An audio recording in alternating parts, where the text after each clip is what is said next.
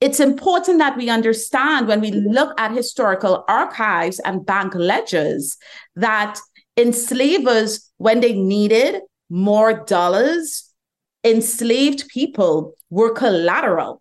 Mm-hmm. If there were defaults on these loans, then they were the properties of the lender. It's also important that we understand that enslaved people were also rented by cities and states, sometimes from enslavers, to create cities and states. Some of the most amazing architecture in this country was off of the backs of Black bodies. Welcome to Breaking Barriers, Building a Higher Ground, where we talk about supply chain inclusion and supplier diversity with everyone from academics, historians, and business leaders. With your hosts, Chloe Guidry-Reed and Adam Moore, you'll hear inspiring stories and practical tips for overcoming challenges and gaining insight into supply chain inclusion and supplier diversity. Let's dive in. Hello, everyone. Welcome back to another episode of Breaking Barriers, Building a Higher Ground. I'm Matt Colicello, in for Adam Moore, here with my co-host, Chloe Guidry-Reed. We're joined today by Dr. Janelle Williams, CEO and co-founder of Atlanta Wealth Building Initiative. AWBI is a community of investors, advocates, practitioners, and scholars that exists to restructure access to capital to create opportunities for Black people in Atlanta and across the South to build collective wealth. Dr. Williams leads AWBI in their mission to promote understanding of community wealth building strategies to cultivate the engagement, capacity, and leadership necessary to shape a new economic narrative in Atlanta and beyond. Dr. Williams, welcome to the show. We're so glad to have you. Thank you for having me. I'm so excited to be here. Yes, Janelle. Wow, that sounds like some amazing work you guys are doing in Atlanta. Yes, absolutely amazing. And also quite necessary as well, Chloe, when we look at the data and just the day-to-day realities that so many people and places are experiencing right now. And so we absolutely feel the urgency of this work, particularly in these times. And we're just really excited to lock arms with organizations like Higher Ground that are really committed to making sure that we collectively invest in talent, in opportunity to really bolster our overall economy. I love that. So I want to start from the genesis. Can you tell us a little bit about your path to working in economic justice and what led you into this current role as CEO? Yeah, I have to say the work I do, I give my parents full credit to it. That's not a unique response, I think, for many people who are in this sector. There's usually a personal experience that leads us to do this type of work. But my parents were really ahead of their times, to be quite honest, and they were young parents. And I give them so much credit when I think about the latitude I had to be exposed to real nuance, heavy, complicated issues. And so as a tween, my parents allowed me to be out doing community organizing work around HIV in Trinidad and Tobago, where I'm originally from. And this is early 90s. I was also working to speak to people around myths about HIV and quite frankly, how we also make sure that we don't weaponize people who battle with this every day. And quite frankly, really understanding that love is the absolute antidote. Love is still the antidote of so much of the work we're doing. So I remember for us, we celebrate Christmas, and sometimes for Christmas, it wasn't like, okay, let's see what gifts we get. My dad was like, we're going to make a one pot and we're going to go out and we're going to feed the homeless. And that's what the work we did. And it wasn't because we came from so much. We actually didn't always have. And yet my parents really demonstrated wealth in their giving and in their commitment to service. And so this was a path that I was deeply socialized and oriented in. When I think about being like 8 years old, 9 years old, out 10 o'clock at night. And then as a teenager, Friday nights, Wednesday nights, where I'm coming from working. And I did a lot of faith-based organizing. And so that was the archetype of my work, the architect of a lot of my work in Trinidad. And so coming here to the US, it really exposed to me, and I attended at HBCU, which was so incredibly grounding around our shared experience and the intentional, systematic oppression and economic exclusion for Black people across the diaspora. And I felt not just deeply compelled, but like the data was so unapologetic that the only work to do was to really think about how do you invest in building Black community wealth. And so I stumbled into philanthropy because this was not even a sector that I was used to. I was born and raised in the Caribbean where, unfortunately, and this is because of some of these things of neo-imperialism, there isn't intentional investment in safety nets. And so I did not know what philanthropy was as a sector at all, and stumbled into this. And it was such a privilege because you don't see a lot of people that look like me and particularly sound like me in this sector. And it really was a gift. And I locked arms with our co-founder for Atlanta Well Building Initiative, Tani Trailer. And AWBI was always rooted in love, data with community. And this was an opportunity to really invest in and really commit to a body of work that transcends Black exceptionalism, that is clearly unapologetic. This was an opportunity to really seed a legacy to leave this world a bit better than we found it. And so I'm so proud to be part of not just the organization, but this movement, which to me is really a tapestry of partners in solidarity saying, this is a moral and economic imperative. We need to invest in economic justice. And if our country reconciles with its history, that starts with making sure we look at building wealth for Black people and other communities of color as well. I love it. Wow.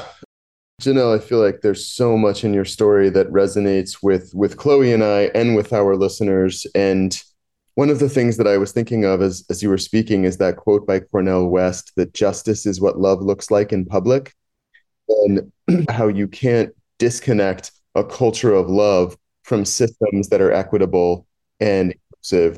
That's really all kind of two sides of the same coin. That's right.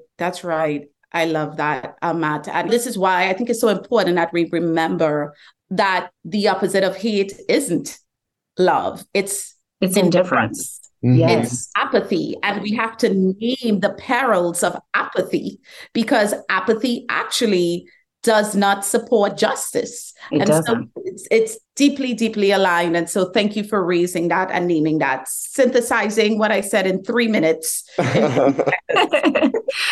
Well, one of the things that resonated with me and as a parent is the impact that your parents had. And you made a comment at the beginning when you were talking about them that's probably not unique, but in fact it is. When we talk about people's journeys, a lot of times, I mean, you're maybe one of two people, and we're well into 200 something episodes that attribute their upbringing and their parents into why they do the work that they do today. So I think that that's another thing that we as leaders around economic justice is making sure that we're raising up a new generation of people who can come behind us and understand exactly what they're walking into, and that we're making clear paths for them. I think that is that experiential learning by people that actually love you and are invested in you is something that I think we get so busy with on a daily basis. And seeing the impact of the work that you're doing now and that you've continued to lead a life around economic justice, I think is something that we all need to be taking notice of. Yeah. And I really appreciate that, Chloe. I am a mom of a 12-year-old, and she keeps me so humble. I always say, you really know, you could assess someone's character, because if you're a parent and arrogant, something's off. Something's off. Parenting is designed to ground you. It really is. Oh, it's so humbling. So humbling. So humbling, right? And despite the heaviness of these times, quite frankly, I feel immense hope because I think this generation they're demanding not only we see the world a different way, the world is different. And they are really bringing issues to bear that so many of us, I think about it like going into the store, walking in the store, my daughter wants to look at the ingredients to see, right? Was any harm done to the environment, to animals? Like they're really flagging, and their level of social consciousness is so clear. And they have to be. You know, I remember my daughter was in third grade and she was talking to me about like stop, drop, and roll in case of school shootings and how do you protect yourself. You know, just had a conversation with a very dear friend. Her daughter is at Morgan State, and just the deep resiliency and this armor that this generation has to wear because of the times they're in. And so I think they're really showing up in a way with such intentionality because they're paying attention to what's the earth that you are leaving for us, and what type of social issues and social harms will we continue to perpetuate that is really going to come at the expense of our lives in a real-time way. This is no longer theoretical assumptions. This is their actual realities. And so I'm very inspired by their fierce rejection to uphold a status quo that is going to create collective harm. And that to me is refreshing. Yeah. And so needed. So needed. So needed. Before we go further, I'm wondering if we can define a term that is integral to the work that AWBI does. And most of our listeners, because of the world that they're working in, are familiar with this term, but we like to not make the assumption. Yes. Everyone's understanding can always be refined, even if they are familiar. So can you talk to us about what the wealth gap is? What is the wealth gap? Yeah, that's a great question. And thank you for asking that, Matt. You know, the first thing I want to say is that while a lot of literature looks at it as the wealth gap, several researchers, and especially particularly economists who really get to the intersection of racial justice and economic justice, refer to this as a wealth divide, because a gap is something that's naturally occurring. A divide is something that has been intentionally created. And we really have to constantly acknowledge root causes that have really perpetuated this divide, not only created it, but perpetuated it. When we think about the wealth divide, we see that, and I'm going to use the black and white data because, and that's another reason why I focus on Black community wealth, because Black median wealth is the lowest in this country. And so when we look at on average, white median households wealth, we're looking at on average national data, we're looking at 1 to 8. For every $8 a white family has in net worth, a Black family has $1. When we disaggregate this data beyond the national level to state level, it is really troubling. And when we look at the metro areas, it becomes even more magnified. So for Atlanta, the white Black wealth gap is 1 to 46.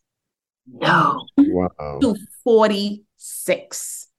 That is alarming. It is, right? So the average wealth of white households in Atlanta is $288,000. Black households net worth $5,000. 1 to 46. So Atlanta doesn't lead the country in the white wealth gap. It's actually more pronounced in other areas. Atlanta is, I think, number 5 nationally. The other thing I think it's important when we're talking about the divide is that wealth begets wealth. If you ask any economist, wealth is the most significant driver of wealth. And this is why you're seeing this growing divide. Nationally, we're told it will take 228 years to address this divide because of its magnitude. The challenge is wealth isn't constant. It's not a constant variable. It's not a static variable. It grows. And so We're at 228 years now. We'll see where we are 5 years from now because it continues to grow. And this demands that we think about what's a focused approach so that we can support people and places that have been systematically and chronically excluded from the economic mainstream. Historically, I think it's really important that we understand that slavery drove the economic growth of this country. Historically, I think it's important we understand that enslavers were compensated for their loss of capital, i.e., the enslaved Black bodies, when slavery was abolished. There was no reparations, no reconciliation for Black people who endured the brutalities of this system. It's important that we understand when we look at historical archives and bank ledgers that enslavers, when they needed more dollars, enslaved people were collateral. Mm-hmm. If there were defaults on these loans, then they were the properties of the lender. It's also important that we understand that enslaved people were also rented by cities and states, sometimes from enslavers, to create cities and states. Some of the most amazing architecture in this country was off of the backs of Black bodies. And then when we think about, someone will say like, well, okay, Janelle, that was slavery. But then when we think about retrenchment and Jim Crow, when we think about this system we know now of mass incarceration and understanding, even during this period of retrenchment, vandalism was considered a crime. And so you would see Black people arrested in droves so that they could be captured through convict leasing. And so we see that free labor has been a constant in building the economic empire today we know as America.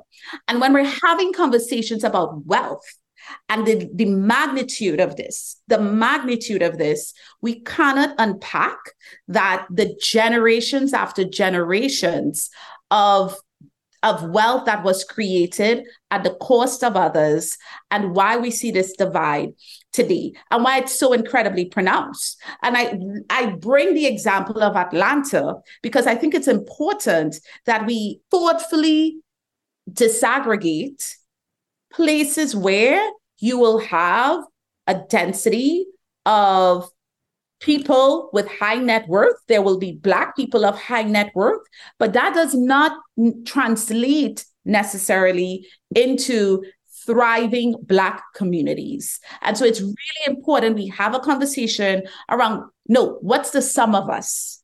And how is some of us actually being able to benefit from the fruits of our labor, right? And I think even if someone is like, well, that's a really interesting historical analysis, it's also interesting to note that Georgia is still one of the leading states for people involved in the criminal legal system. I think national ratio, it's Pew put out a study a couple of years ago, it's 1 to 26, while the ratio in Georgia is 1 to 13.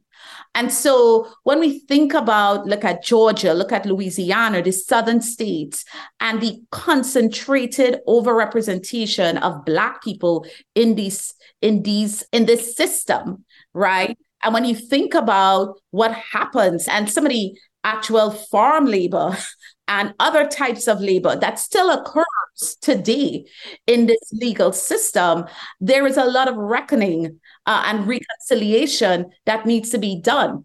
And this is not for benevolence. I want to be clear, because the data is so unapologetic. It is so consistent to say that when people are excluded, we constrain the overall performance of our country. And I want to have this conversation at a macro level when we understand that as this country becomes, and I don't like the term majority, minority, but as people of color continue to increase their representation here. It's not just only about passive demographic representation. I think there's a real conversation around and an opportunity around organizing, around purchasing power. And what are the pivots that need to happen as we think about the investments that occur amongst corporate sector that aligns with purchasing power? My 12-year-old, when she's making a decision about where she's going to spend her money, she wants to see her dollars go in socially conscious companies. That's where she wants to invest. And I support it. And it's right. And I think we need to think about the way we leverage a collective purchasing power so we stop regurgitating the same abysmal statistics year after year. I love that. Yeah. And I feel like you're going into some of this, but I would love to hear. So when we think about the divide, when we think about purchasing power, can you talk a little bit about the different areas that AWBI is working in to build this collective? Yeah. Well, let me share more around Atlanta Wealth Building, the work that we do. And we're inviting people for us to really create this shared movement, because this is not, when we think about the intentional and deeply nuanced systemic plays around this cannot be undone by one organization. I'm not going to pretend to say that. This really is a coordinated effort, right? And so for Atlanta Wealth Building Initiative, we're really here to focus on building Black community wealth. And our theory of change is really simple. We need to think about investing in ideas, people, and providing capital. And around our people piece, this work is fundamentally around movement building. Like if we're talking about really advancing economic justice, that requires movement. To your point, Matt, it's action, right? And we have to lock arms with others to do this, right? And for us, the movement, it comes in many forms. Like we've had campaigns that we are going to continue to support, and we're going to release other new bodies of work to complement our campaigns. One of our campaigns is 1,000 Black businesses. We know that it's really important to invest in Black businesses. Also have a very clear analysis on what that investment needs to look like and what we're seeing in the landscape. Because right now, I think we're like, okay, let's invest in Black businesses. But there's also a really important strategy around what those investment patterns need to look like. When I look at the Southeast, for instance, I actually see that there is an over-indexing for small businesses of color in very vulnerable industries. Those vulnerable industries, I would consider them vulnerable. And this was work done with Federal Reserve banks. But really, you look at Philadelphia Fed did this. Businesses where there was at least 40% of the workers were in physical proximity to each other or their clients, right? And so vulnerability was really considered, particularly in terms of COVID pandemic and what's happening. And so retail, accommodation and food services, waste management, we're over-indexed there, right? Am I saying don't invest in retail? I'm not saying that. But what I'm saying is we need to also make sure we're making intentional investments for Black businesses in high growth industries. We need to make sure we're making intentional investments in Black businesses that will be leading the curve for the future economy. And so we're having a conversation around where we are. And I think it's important that we think about where we need to be. And you see this in our investment patterns. And we commissioned research with other partners to look at investment flows for small businesses of color. And what we found, it wasn't striking, but the data justified it, the missing middle. Black businesses, 250 plus in revenue margins, are significantly disinvested in, right? We put a lot of our dollars in startups, and that's great, but we do not invest equitably around businesses that need to sustain and scale. And many of those businesses fall in the high growth industry. And so the 1,000 Black business campaign is saying, how do we bolster existing businesses that are primed to scale? And even if you have and that And there are retail businesses that are really innovative and they're primed to scale. We want to support those businesses. And we're seeing the emphasis needs to be on sustaining and scaling. When I did my doctoral dissertation on Black entrepreneurship, which is what it was based on, I think it's important we also bifurcate. There are businesses that are income generating models, and then there are businesses that are wealth building vehicles. And we can't treat them indiscriminately. They actually require targeted investment TA approaches because the end goal is different. So that's one, right? The other thing we're doing around the movement work is launching our Black Community Wealth Network, which we would love Higher Ground to be a part of, because we understand that wealth is actually a very dynamic, it's a dynamic construct, right?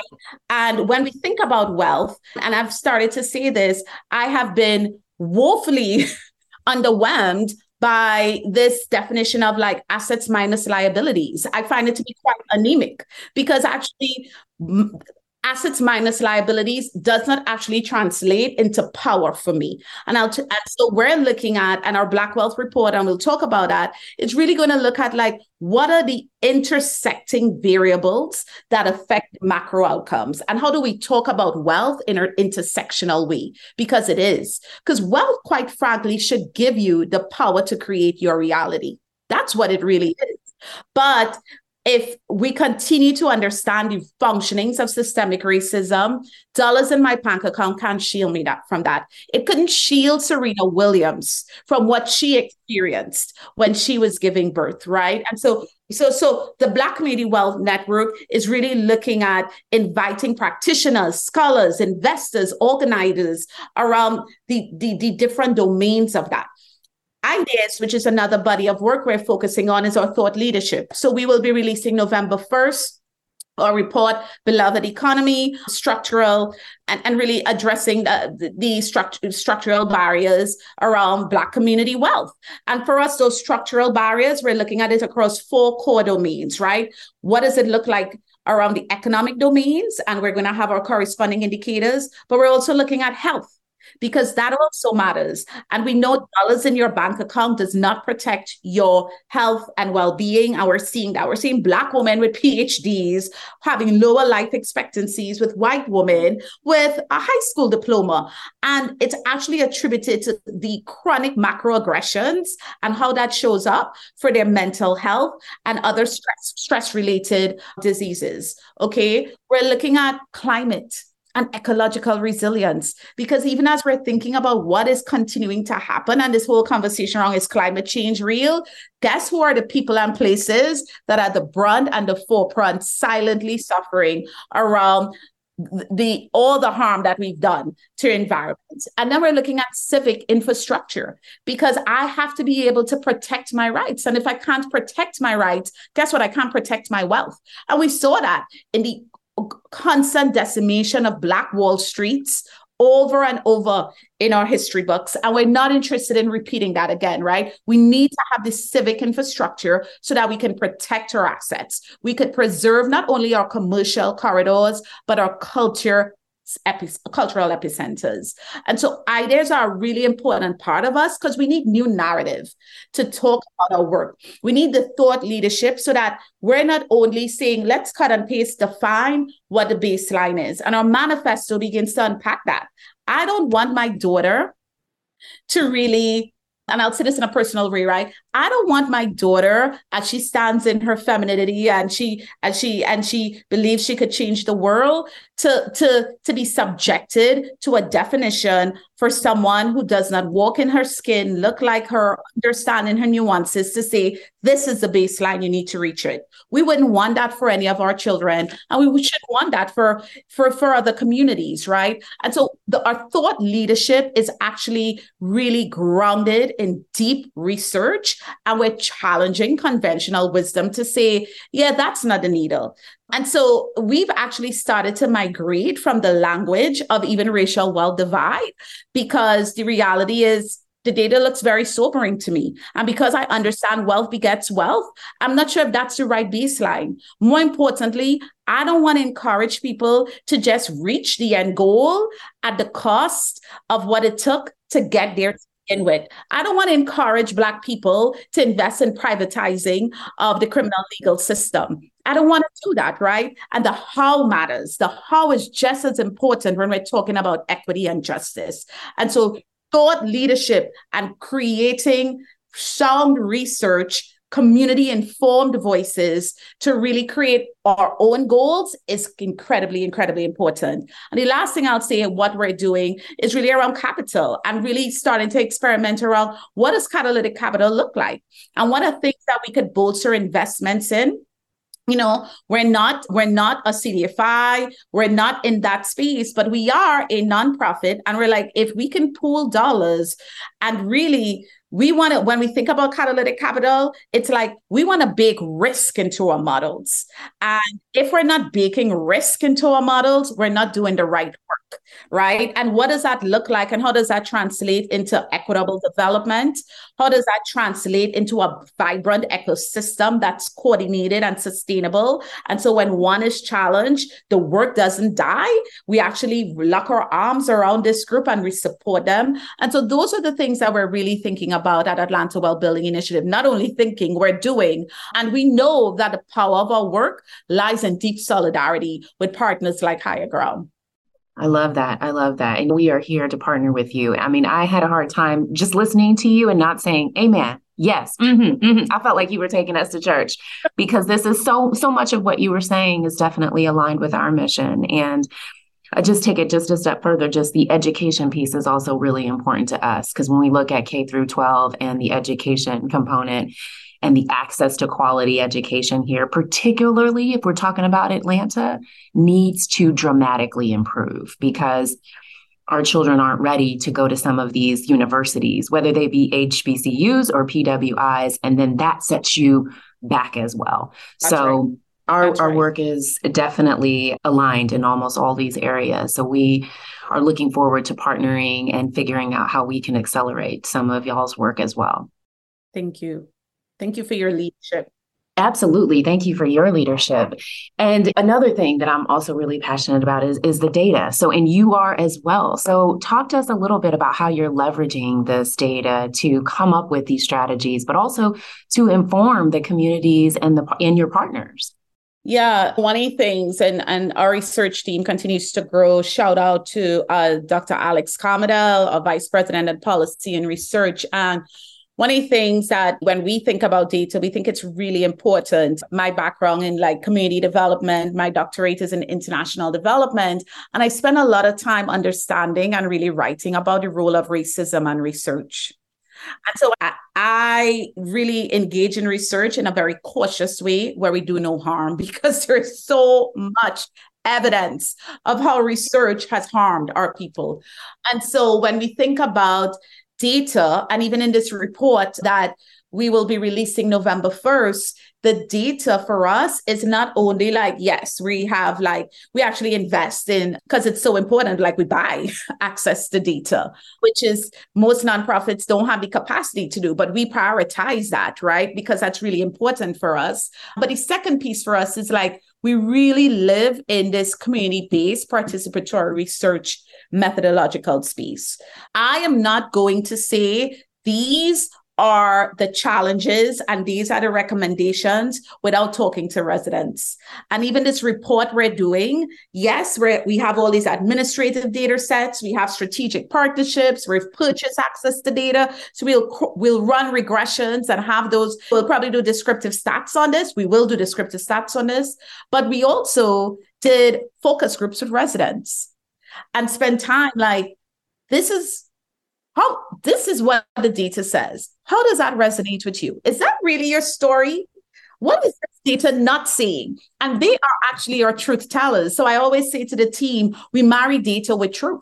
And it's so interesting when we created this structural framework, residents are like, oh, you're missing this. What about that part? They amplified it in such a dynamic and real-time way, right? So I always say, like, if you're doing any type of justice work, you have to adopt a mixed methods approach. You have to be grounded in community-based participatory research practices. That's one. The second thing, we have to talk about data, particularly around, I'll go back to our entrepreneurship space, because that's another soapbox for me. And I think, and let me just say this, particularly if you are a business serving organization, a nonprofit, the way the investments historically has gone, philanthropic investments, it's, okay, how many entrepreneurs you service? How many got a loan? How many got a grant? How many hours of technical assistance, right? But we don't have a corresponding investment strategy around data systems. And that is deeply problematic. The other challenge we have around data in the entrepreneurship space is that it is unacceptable. And this is a national issue. I worked on national advisory boards on this across multiple cities. I cannot go to one place in any particular city to say, I'd like to know how many Black businesses are in your city. I want to know their industries. I want to know their revenue projections, how many employees, what are their addresses. Where can I get that? It's 5 or 6 people I'm routed to. And so the lack of coordination on the public systems. Yeah. And then, of course, if it's not there at the public entity level, it's definitely not there at the business serving organization piece. So one thing we're working on next year is to begin the R&D for an integrated data management system amongst BSOs. We're calling it Black to Business. Because what's happening in a real-time way is that everyone is keeping like spreadsheets, or they may use whatever CRM, right? But it's a project management system. It's not an accountability system. And more importantly, we're missing the real data on what's the cost to do business and the touch points around that. So it's not integrated because, Chloe, someone may talk to organization X, but also go to Y and Z. We know they're going to Y and Z because they're talking to multiple people to get access to capital, and that data isn't shared. And so we don't have a story around our collective and coordinated investments and what those shared outcomes are. And so that's a real challenge. And so we're embarking next year on the design of this Black to Business data system so we could begin to do that at the business serving organizing level. And one of the things I didn't talk about in our ideas work is like policy is a really important part of this. And really, we're talking about data as a policy agenda item. Like we need to be able to, that meets it, while it's a requirement, it's not coordinated and it needs easily accessible. It's also challenging as well when we think about the type of data that's available, because even if you go to public entities, you only get Black businesses that are certified. Well, that's right. Specific industries. So it's a caveat. You're still getting a slither. You're still getting a snapshot. So and that snapshot is usually the cream of the crop, right? Because if they're getting certified, they're the ones that are already working with these larger corporations. They're already plugged in. That's right.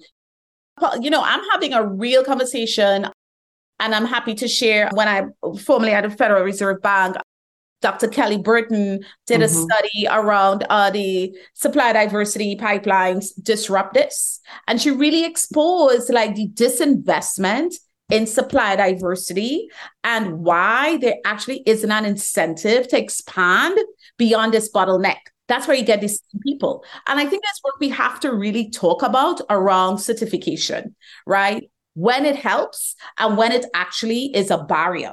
And how do we reduce the administrative burden so that we open the floodgates if that is the case? And the other challenge is if certification is required, I want to see MBEs disaggregated by race and ethnicity. Right. I think that is incredibly important. So there is so much work to be done on that front around data. Well, more amens from us all around. You Yes, are yes. singing our song. We're constantly having conversations about these topics specifically, and how to change this fragmented, I don't even want to call it an ecosystem because it doesn't function as a functional No, ecosystem. It's just you're this right, Matt. fragmented landscape That's right. that the intentions are there mostly, but Yeah. the fragmentation prevents those intentions from being realized as real change, sustainable, consistent change. So well, first of all, I want to say to our listeners that we are going to have a link in the description for this episode to the Beloved Economies report. It comes out November 1st, but this episode will be up in perpetuity. So if you're listening after November 1st, 2023, which you likely are, that link will be there. It will be live. Please go check out the report. Just seeing the preliminary report that was released by AWBI, it's chock full of information that needs to inform your work if you're working in this area. Specifically, we want to talk about corporations, and you've gestured towards the role that corporate America needs to play in building collective wealth, in leveraging their resources. You've mentioned supplier diversity now. Let's really talk about that. What role, because we believe corporations absolutely must be leveraging their enormous resources precisely, for in part for the historic reasons that you mentioned towards the beginning of this conversation. Where does wealth come from? Okay, well, if your corporation is has access to and is generating wealth for some and has built that wealth on the backs of others, how do we make sure that your purchasing power is being used to distribute that wealth, to fairly bring that wealth to the communities where you operate, to the communities of people who are purchasing your products on the consumer side? So how do you see at AWBI the role of corporations, and where supplier diversity professionals, procurement professionals, anyone who's listening to this podcast go to understand better how they can do their work more effectively and more holistically? Yep, yep. Let me just say, I think, one, we are in call out culture. And I think about not just my 12-year-olds, there's an army of 12-year-olds where people are really being intentional around following the money. Right. And I think that is something, and my conversation around the role of corporate sector is not a plea. This is good business. This is good business. And I think that's a very different frame. People are paying attention, and they're paying attention not just to your passive representation around, okay, who's your chief diversity officer? People are paying attention to where your money is going, right? And so that's incredibly important. When I think about, and I'll just use Atlanta as an example, because it is the economic gateway of the American South. Atlanta has roughly 42 Fortune 500 and 1,000 companies in the region. But yet the city consistently has been top 3 for economic income inequality, economic immobility for 30 years. That's unconscionable. It's unconscionable that there is such a concentration of deep, powerful economic anchors in our region. And yet 77% of Black children in the city of Atlanta live in neighborhoods of concentrated poverty. That's not good business. It's not good business, and it's not sustainable. And so the conversation around corporations is, yes, supply diversity. Let's have this conversation around supply diversity. And this is why I think there's also a policy piece around how do you leverage that in a way where I want to make sure I invest in this business and I want to spend my money here because this is how I know they give back to my community. I think we have to go under the hood around our supply diversity metrics and look at spend rates, because you also see that in these pipelines, Black businesses are skewed to specific industries which quite frankly, spend rates are just substantially less. And so this work around, well, it's hard, we can't find them. No, they're there. You can find them. Corporations need to incentivize JVs more, particularly for Black businesses. It's a tool that has really been adopted more, we see, by white-owned businesses. You see it for some white woman-owned businesses. It has not actually been incentivized for Black businesses and small businesses of color. And I want to see that happen in a significant way. It needs to be more systematic as they roll it out, for sure. Yes. Federal Reserve Bank of Atlanta did its first inaugural supply diversity economic impact report. And I think, again, like, this is not a plea. This is good business. And so when you assess your economic impact and how that dovetails into not just like your ESG strategies, but again, as you bolster your market and you try to expand your market, those are things that people pay attention to. The other piece that I want to revisit, Chloe, what you said around education, and I want to tie it to workforce. There's like the supply diversity piece, but we also have to talk about the workforce piece for these Fortune 500 and Fortune 1000 companies in particular, because quite frankly, we have a history of importing versus developing talent.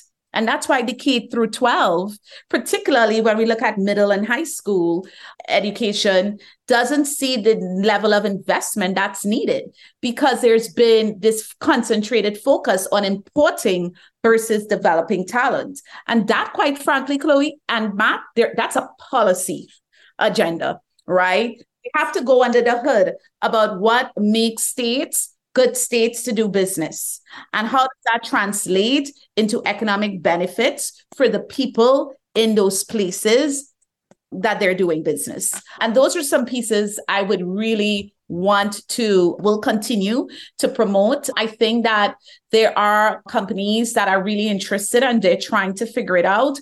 But again, like, having one person trying to coordinate your supply diversity pipeline, what will that one person do? They go to the usual suspects and they get people who are certified, they're ready to go, lock and loaded, but that's not going to expand the pipeline. And that's why we still continue to see these types of outcomes. I think we're looking at like 2%.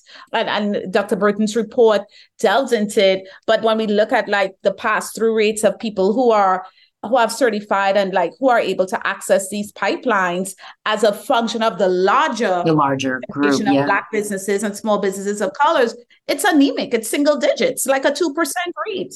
And we cannot say, if you're saying, yes, I have a commitment to supply diversity, and you have a team of one, no, you're just doing some PR. You don't have a commitment to supply diversity.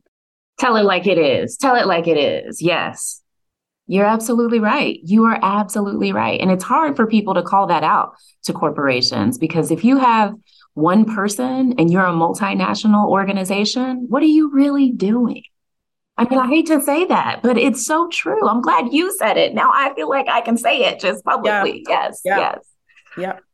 Oh, gosh, so much amazing work that AWBI is doing. And I am looking forward to wrapping around you guys. I think our entire team is looking forward to figuring out other ways that we can support you guys, not only in Atlanta, but in the Southeast and at a national level, and then at a global level as well. We need to take small steps, but we need to be thoughtful about how we go about the execution. Yeah.